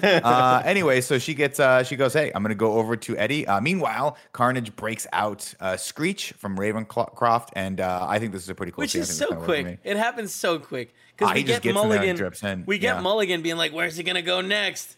And then it just immediately like, "Oh, he's there breaking out." And of course, Eddie goes, "Hey, I think he's going out." Oh, I'm sorry. Eddie did some investigative journalism too, where he goes to St. Estes and figures out that there's a tree that's carved into that has Butch Cassidy and Francis Brendan's initials, and he divines from that they were lovers because apparently they were like, "We got to keep this movie to 90 minutes." It could have been anyone though. Who the fuck? It's letters. It's not their name. Hey, this moment. This is what the only time in the movie where it's like he's on the phone and Mulligan's like, "I know who it is." Yeah, because I shot her. Yeah, I shot her. I was like, "Oh wow." Yeah, same guy. He was the kid. Same guy. He was the kid. Pretty good. Pretty good stuff right here. And on this case, great movie. Great movie. We'll skip ahead here. So, of course, they break out. I actually like the visual of him hugging the glass till it breaks and they kiss. I thought that was a cool shot. Yeah. They come out and they get in the car and, man, they start banging it up. And then he's like, why don't I just hang us?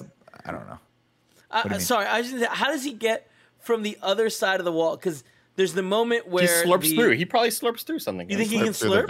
You think he can slurp? He's definitely slurping, Kevin. Oh, he can slurp. If Screech can screech, then Carnage can slurp for sure. Yeah. All right. They go to get away from the cops, and it's established here again another fun setup that when she screeches, it's really bad for Carnage, and so he's like, "Make her stop, or I'll bite her head off." And this is like, "Oh no, they're not all fun and dandy." They're not in this cool Mustang that he stole for her, which was a good moment. But they end up getting away anyway because Carnage throws a car into a helicopter and they end up getting away. I got a comment on this car situation. Like he just walks outside and hijacks this car, just this random car, and then this car ends up being the very specific car of her dreams. Tim, that's what you thought. The model number. That's what you thought. Instead, he was probably looking for it, and when he found it. Ability to hack into the DMV, Tim. So you have to imagine he went and found this guy's specific thing. Now, granted, he found the car, I think, before he hacked into the DMV to find her. But Kevin's right. Just forget what you know. He probably that might have been like his third or fourth one because he found it in the red color, which obviously that's her favorite, a big thing for him. No, I think that was his favorite because he's Carnage. He's got red, so he was she says a red 68 Mustang. That's my favorite. And he goes, "I know, baby, I found it for you." And it's like, wow, this gives me mad Natural Born Killer vibes. Only it's not good. That Natural Born Killers isn't good either. Yeah, you know what, Kevin, you're right. It's not my favorite. What a reveal! What a twist, Andy. Hit or miss for me. Nick, I will give you that it has really solid acting from Woody Harrelson. It's weird as shit. What's her face? And Juliette Lewis. Yeah. Anyway, we'll move on. Carey Mulligan's like, "Hey, I snuck in and I snuck Venom in, and I've got the Venom for you." And then she turns into She-Venom again. And you're like, "Cool, we needed to see that to sell the toy." And then they make out or something, and then Venom goes into. Oh no, she grabs him and she just goes through the wall. Because why bother sneaking in if you're just gonna go through the fucking wall anyway? I was wondering why Venom doesn't look like She-Venom in any of the other humans. Only her. Because Venom went into a couple of women. Andy, I'm gonna have to ask you to stop asking questions like that. Yeah, and you get suspiciously close to causing a problem here. I'd like to think it's because the Annie character is like stronger willed, right? It's like how like the Jedi mind trick only works on like weak willed people. Well, you're not gonna Annie and Venom. Toy Darians doesn't work exactly. Jedi mind tricks do not work on me. Yeah. Oh, that's such a better version of that than what Greg does. That was good. Get your shit together. Anyway, they go away, and Venom, he has to apologize to Venom, and Venom then goes back to Eddie, and it's super weird. And then he slaps Dan a couple times, and at this point, I'd be like, "No, I'm done with all of this. I'm leaving, and I'm moving to New York, where nothing ever happens that's spider related." And then let's see. Oh, he goes, "Hey, get her out of town, right? Hey, Venom's coming for me. He knows, or Carnage is coming for me. He knows for him. Get him out of town." And so Michelle Williams immediately gets kidnapped, and Dan gets put in the trunk of a car that was not the car he was driving prior. He was driving, evidently he was driving Andy's car, and he has his own Audi because he gets thrown in the back of an Audi, and it's a nice car. I forgot. I missed the most important beat here is that, and this one was one that I specifically heard Tim laugh at. Well, let's go back to the first act where Venom's about to throw the Sony Bravia out the window. And he goes, "Don't throw the TV out the window," and then he does it anyway. And then what do we see in the next scene, Tim? a brand new Sony Bravia TV, not just the TV, the box for the TV too, which leads to like that alone was like kind of funny. I was just like, all right, cool. And I don't normally get caught up on product placement. I'm like, these are just There's fucking so movies. much in this, though. 99% of the times people are like, oh, how much did they pay the product placement? It's like, no, it's not. It just happens to be a brand that you recognize. Right. But then this is one of those times where the detective comes and goes, hey, it's a nice TV you got there. A line that did not need to be in the movie. It did not even make sense in the context of Tim, what is happening. Tim, what I really wanted, Nick and Tim, is like, it's a nice TV you got there. Is that 120 hertz? You got HDMI 2.1 on that? He's like, I got it on sale at Best Buy from October 1st to October 10th, 20% off. Best Buy. Use promo code Venom sucks HUX. I was so shocked that Mulligan wasn't like, wow, nice TV. Is that a PlayStation 5? Whoa. Yeah. Wait, are we on a Sony Ericsson phone? It cut off really quick, but I don't know if you noticed in the intro that Cameron Kennedy made, he did in fact put an ad for the DualSense 5 that he snuck in there. I don't know why. I don't know why it didn't stay longer. Good. It was the perfect amount of time. Anyway, I just thought we should mention that because that was hilarious product placement. Now, I will say the guy is a detective, and if I walked in and saw your TV with a box still in there, I'd be like, I would feel compelled to comment on the TV. But I don't know if Mulligan really knows the difference between a bad TV and a nice TV. He's a cop, man.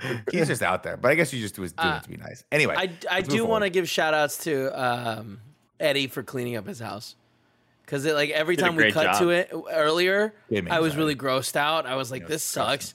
Look at like, he's letting this guy just do what he wants. And like, they need to find a middle ground. And I like to think that when we see him in the hotel later. Yeah. Well, in the hotel later, their place is it's clean. It doesn't look like a disaster. And I like to think that they talked about it. That's one of the things they worked on. Yeah, where they were like, you can't do this to me. I like to be clean. I like that. You should also be clean. So Shriek goes and grabs Annie, and Carnage goes as a wedding present to get Detective Mulligan, and we meet at the church. And this is where it all is. And Eddie walks in, and and Venom's like, "Oh no, it's a red one," and then just disappears. And we're like, "Oh, are the red ones bad?" Dude, I am utterly shocked at how this movie handled this because we saw it in the trailer and it was horrible. And it's like, all right, but I mean, contextually, there has to be something around that. And I can't believe there's not. I can't believe that there's no explanation of like, you know, here's the different classes or whatever. And I'm not talking about a whole exposition of crazy shit. Just give us something more than just, oh shit, that's a red one. The idea of like, I need everybody to watch that sequence and tell me that Tom Hardy is a good actor in that moment. Because that is one of the weirdest I didn't really know what he was doing there. It really felt like they left in takes that weren't supposed to be in the final movie. This whole sequence from Tom Hardy of him talking to Venom to try to get him to come out are, again, like Sharknado level bad. Sometimes, Andy, you only get one take at stuff. Like when we do this video again, I'm going to nail this plot recap. You're doing great. Thanks, man. I appreciate it. Yeah. You're absolutely right. This was fucking weird as shit. Anyway, he comes in and he's like, you can eat all the people you want, I promise. And by the way, and I'm sad that Tim walked away from this because I did want to introduce this. We're the lethal protectors. Do you remember that? Yeah. Yes, that was the thing funny. they said. So I do want to add, because like in the trailer, he says you can eat whoever you want. But in this, they added a little moment where they're like, you can eat everyone here. And that's one of the lines that I could not hear. Oh, okay. Yeah, like that's he explicitly says, "Don't eat the fucking priest. Don't eat the priest." Yeah. And so they come to agreement on that. And then he says something else that it was just so hard to make out in that moment because it was something along the lines of like everyone else is good. Yeah. And then Dan comes in, and I guess Dan is part of the like don't eat group. It's one of those things. So here's how this whole scene plays out, right? They start fighting. Venom is quickly overrun. And you think, okay, Michelle Williams is just tied up in a box. We're going to open that. We're going to open that box up, and she's going to be gone, and she's going to be overhead. She's going to start pouring fire on them, right? Because we know that or she's going to ring the bell. When that bell started ringing, I was like, oh. Well, first off, we see Dan, and Dan throws fire on him, and it doesn't work, and Dan gets like almost put out. But then the bell starts ringing, and I think to myself, "Oh, we're gonna cut over." No, we can't. We cannot fast forward that. We can't fast forward that fast, Nick, because we have to again point out the fact that Dan goes fire and sound, but without the sound. Yep, like that. Did he really say that? Is that what he Who said? is writing this movie? These people are being paid so much to do this. Again, it is fucking upsetting, dude. This is what you get when you hire Andy Serkis to write a movie and he does it in character as Caesar, right? Oh, fire. God. I hate this guy. You know, the worst thing about this is, you know, there are things we know about Venom, there's things we know about Carnage that we expect to see. And I think a church set piece, a church action scene is something we want to see from it. And it's just so sad that, especially with as dope of a church as that is, that this is kind of the angle they went. And this is how it all like plays out. I do think that the like passing between Anne and Dan is like kind of nifty. That's what I'm gonna say about it. It's kind of nifty. Take that if it's a good thing or not. Oh, you mean the Just call it symbiote? out. The symbiote traveling? Yeah, That was cool to catch him at the end. That was I cool. think it could have been a lot cooler if it were executed a bit better, like just movie. camera wise and shit like that. I thought it looked kind of wonky, but I love the idea of it. I really do think it's a cool idea. All that happens. Screech goes up to kill Detective Screech- Mulligan. Screech powers. She ends up throwing him onto she's stabbing one of his eyes out and then stabbing him with a cement trough, one of those things that you put cement on. I was like, damn, that's fucking brutal. Like right in his rotator cuff, that's gonna need surgery. And then she stabs his eye, gouges his eye out, and throws him down, and then leaves him for dead. And then goes up to the top of the tower, and they all fight. And then the bell starts ringing again for no reason, even though he ripped the thing out of the bell. Oh, Screech does the thing. She screeches, Right. and then Carnage gets all mad and smacks her, and Right. then Venom, who's now covered with a bunch of blocks, because they're Oh, like, right. that was a really good scene in Spider-Man when he gets covered, Yeah. and he has to like he realizes he's on his own and he has to do it to save the day. Let's do that, but instead have Venom be like, look, they're not a team like us. Right. We're a team. We can beat him. And he's like, they were beating us just unanimously. Pretty handedly, Like, there was yeah. pretty handedly. There's no possible way we're gonna beat them. But he's like, but guess what we are, Tim? We're the fucking motherfucking lethal protectors. We're the lethal protectors. Let's say that at least once right now, so we can say it 4 more times. Just in the duration of the rest of the movie, like it's almost as if they were writing this chronologically and shooting it in order, and they're just like, "Oh fuck, we forgot to say the thing." Oh, it's okay. We'll say it a couple times towards the end. The alternative does make things a little bit better. The fact that like movies are not recorded chronologically, so. For them, maybe over the 4-month period that it took to film this, they were like, "Oh, we said lethal protectors like 4 times. That's cool." You know, it's not like it's something they're gonna bash over our heads. You know, but they do. Oh, by the way, but don't let me forget to talk about Eddie Brock's wardrobe. I might be fucking crazy. No, I'll say right here in this last scene, I might be fucking crazy. But I am pretty sure they dressed him exactly like Eddie Murphy's character from Beverly Hills Cop. He wore a Detroit Lions jacket and a Mumford physical education shirt, which I'm pretty sure, I might be crazy, was the junior high or high school that Eddie Murphy went to, and he wore that shirt in Beverly Hills Cop. It might be a reference. I mean, maybe, I don't know. Maybe because his name's Eddie? Why would they do that? I mean, it is weird, especially because in this movie, but especially in the first movie, it's all SF based stuff. Like it's the city shirt and all that. Yeah. I don't think you're crazy. Like, I mean, look at he's wearing. Here's a shot right here. Beverly Hills Cop 2, I think, is where it came from. No, Beverly Hills Cop. He's literally wearing a Detroit Lions jacket and a Mumford Physical Education Department.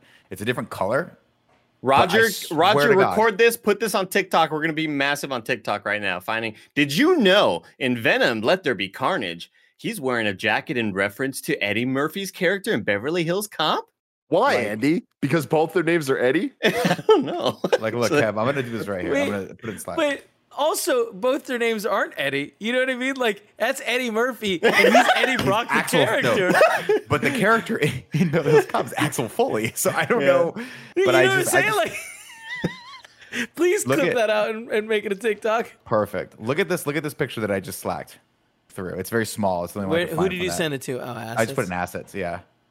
If you guys pull it up, if you could do it. I'm pulling it up right now. It's taking a second. I just Googled this, and it says on the Detroit Free Press says Tom Hardy wears Detroit on his sleeve in the sequel Venom: Let There Be Carnage, and it is a reference to Axel Foley in the 1984 classic Beverly Hills Cop. Look at Wait, right there. Isn't that, Are you wild? making that up right now, or He's is not. that actually what it says? I'm reading it. I'm Yeah. Deadly wow. serious. Like, So it's we the didn't even same figure it out jacket. first. It's very strange. I loved it though. You know I fucking loved it. Anyway, just thought that was a fun little Easter egg. Here's another shot. You can see it full, but it doesn't matter. You guys got it. You guys got the dick.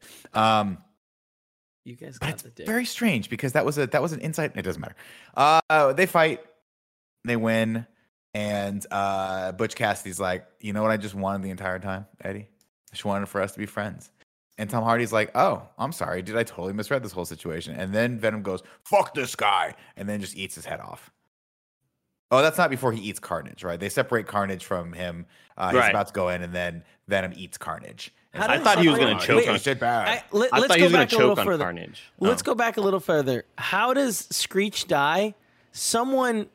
Venom slaps her so that she screams, and then she ends up falling down the And the bell lands on cathedral, her. and the bell lands on her. Yeah. Yeah. So Wild. how I totally didn't understand this. How does Mulligan or what that's his name, right? The detective Why does he become? toxin. I don't know. That's a great question, Tim. At some point, I assume that he bit Carnage.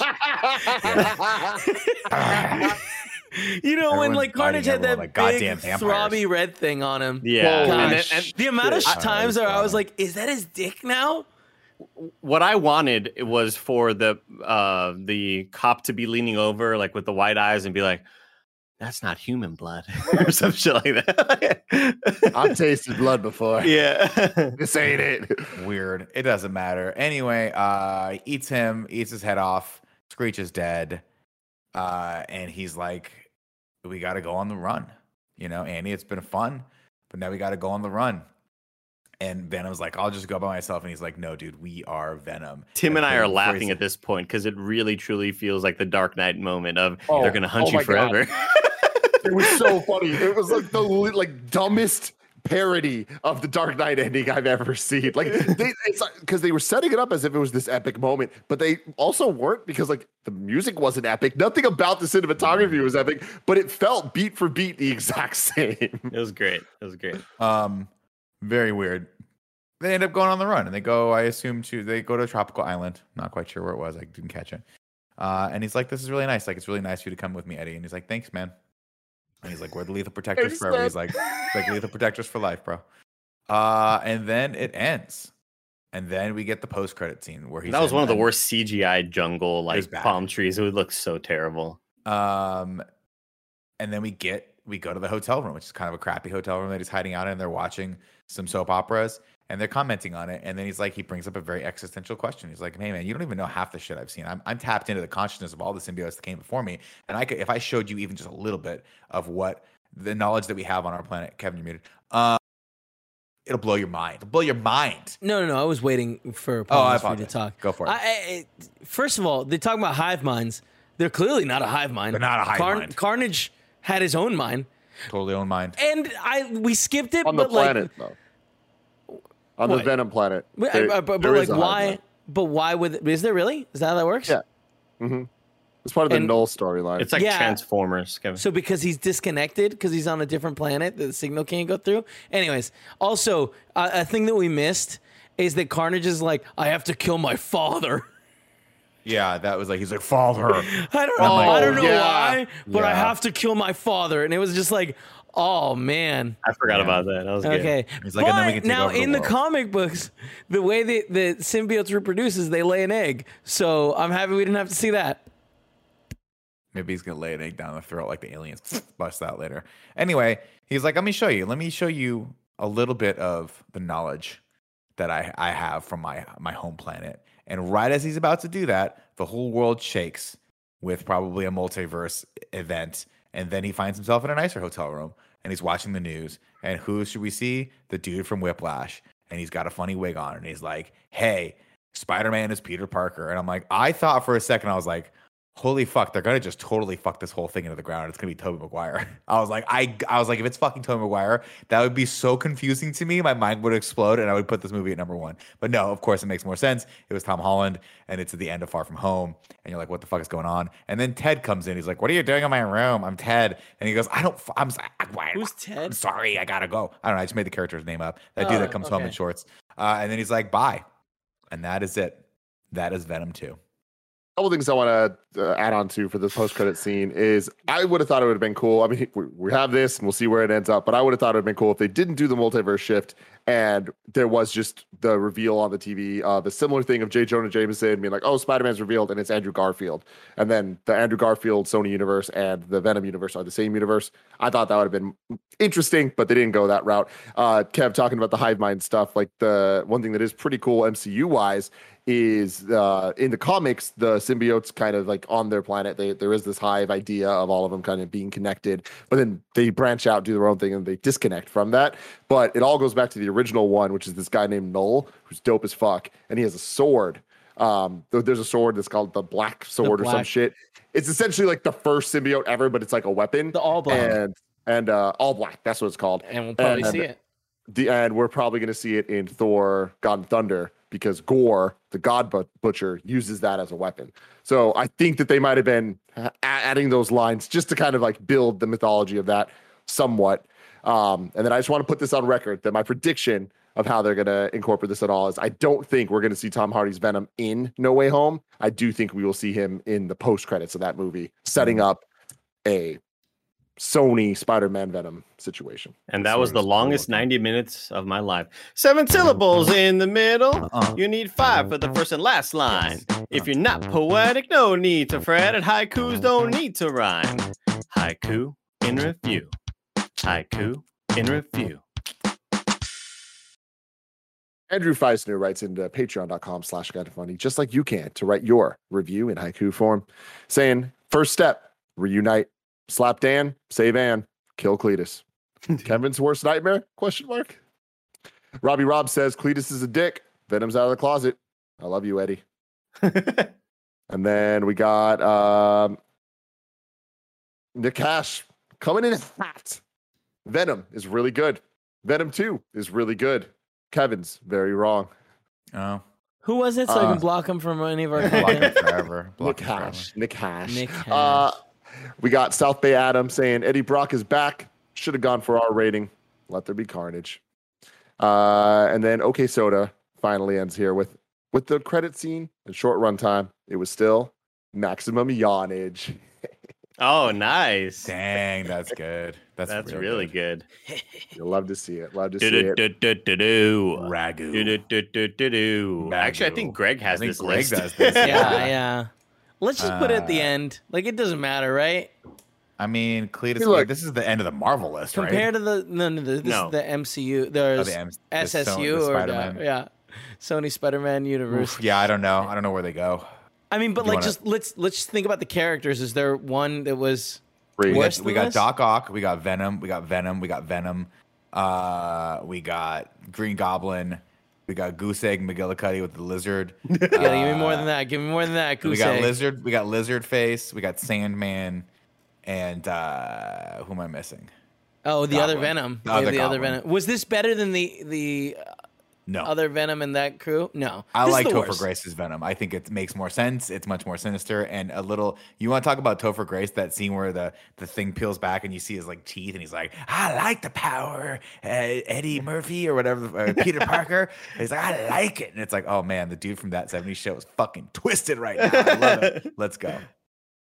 I don't know if I can agree with that, but I would probably put this at second to last above those guys. Okay, we'll put it second to last for now. We'll earmark that. I mean, no, where's the voting system? Like, we could vote. We don't have to just do what. But we don't know. We don't know who's last though. I would say well, lower we do. on the list. It's Spider-Man 3 villains. Oh, really? Was it? Last. Oh, okay. Venom, the new Goblin, and then Sandman. Okay. Well, I feel like Carnage was less entertaining. I like Woody Carnage Harrelson. sucks. See, my problem is I love Woody Harrelson. And Shriek, huh? I love Woody Harrelson though. That's my problem, right? Yeah, but he And I wasn't think good in that- this. Like, can't quit none him. of this That's my was problem. like the.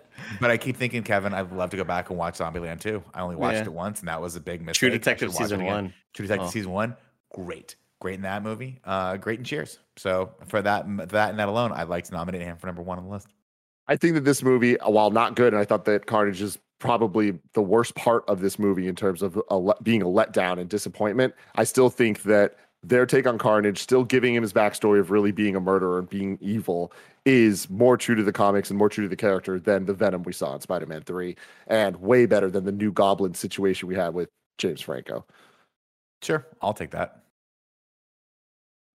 Oh, you remember when James Franco had amnesia for 60% of the movie, and then I suddenly remembered he's a bad guy? I do. I don't know. I mean, I feel like Sandman still was more interesting as a storyline. I like Sandman. I like that Sandman. He had better motivations. Yeah. His daughter. He's like, my daughter's dying. I got to fucking rob a bank, and I got to dress like it's 1920.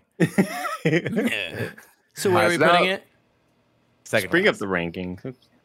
All right. Bringing up the rankings for the SSU, aka the non-MCU, aka Sony Spider-Man Universe in Review. Whatever you want to call it. Whatever makes you happiest. Mm-hmm. Call it the Raimi-verse. Hold on. Where is it? There it is. Sorry, there it is. At number 1, we have At number 1, we have Into the Spider-Verse. Number 2, we have Amazing Spider-Man 2. Number 3, Amazing Spider-Man. Number 4, Spider-Man 2. Number 5, Venom. Number 6, Spider-Man. Number 7, Spider-Man 3. And We number were on 8. crack when we put Venom at 5. No, I mean Spider-Man and Spider-Man 3 are all bad too. I thought Amazing Spider-Man 2 was terrible, but it's whatever. This goes last for me. This definitely goes last for me. That's all I can really say. I would say, yeah. I honestly enjoyed this one better than the first one. And enjoy is not the right word. I know that. I'm aware that that's not the right word. They don't have a word in the English language for what Kevin's feeling right now, but the closest is enjoy. So I guess I'd say 5. But I just thought, I think this one was less. I think the first one was less of a bad movie, and I thought that with bringing in somebody like Woody Harrelson, and it just really felt like there was no cohesion throughout any of the movie. I'm gonna put this at dead last. Also, I would think. I just never want to think about this movie or watch this movie again. Where it was fun to go back and watch Spider-Man and Spider-Man 3, even though we had some critical thoughts on them. They at least had hype moments. At least I remember Spider-Man having a hype moment. Yeah. In this, I was like, this is a slog to get through some of these scenes where Eddie's fighting Venom in his own brain. I'm like, it's just not fun. There's just no fun in this movie whatsoever. I had a ton of fun with this movie. That's definitely not my problem with it. I think that it is not good at all. This list gets complicated, not because we voted poorly, but just because these movies are weird and interesting and all have their own very different types of faults. I do think this is above Spider-Man 3. I don't feel right about putting it above Spider-Man 1, though. I think that this kind of misses the mark with Carnage, which is something I definitely wanted to see done right and something that I don't think is that difficult to get right. The post-credit scene was very exciting to me, but not necessarily for the right reasons. But I'll vote it at number 7. Yeah, I'm also the mindset that like I grade this with a bit of a curve because I feel like the early Raimi Spider-Man movies were kind of the blueprint for a lot of these, and by now filmmakers should know what it takes to make a good movie. There have been plenty of good superhero movies, and there's just no excuse for a movie to be this bad still. Greg actually wrote me a post-it note of his thoughts for Venom 2, and it just says Nick is the smartest person at Kind of Funny, so I will defer to him whatever he thinks is right from here going forward. Thank you. I'm going to write everyone's vote down because since we are so split, we'll have to wait for Greg Miller to one day come in. Kevin, you are coming in at number 5. I'm coming in at number 7. Nick and Andy are both number 8, correct? Correct. So we do need to know where Greg... Greg would have said 8. Let me just say it right now. Greg thinks the Spider-Man, the Raimi trilogy, is a lot better than we did. Not 3. He's the best of us. Not 3. The best of us. Oh, really? He hated 3 too? He hates 3, yeah. So we'll have to see. We'll be back one day. We will return to this here Spider-Verse. I'm interested in a lot of things that are going to happen. What the fuck? When will we next see? We got Morbius, baby. January 28th, I think. Woo! Christ. Let us know how excited you are for Morbius, the living vampire, in the comments below. Until next time, I love you all so very, very much. Again, shout out to Carter Hurrell and Cameron Kennedy for absolutely killing that intro that I hope we get to use so many more times because it brings me so much joy. Until next time, I love you all. Thanks for swinging by.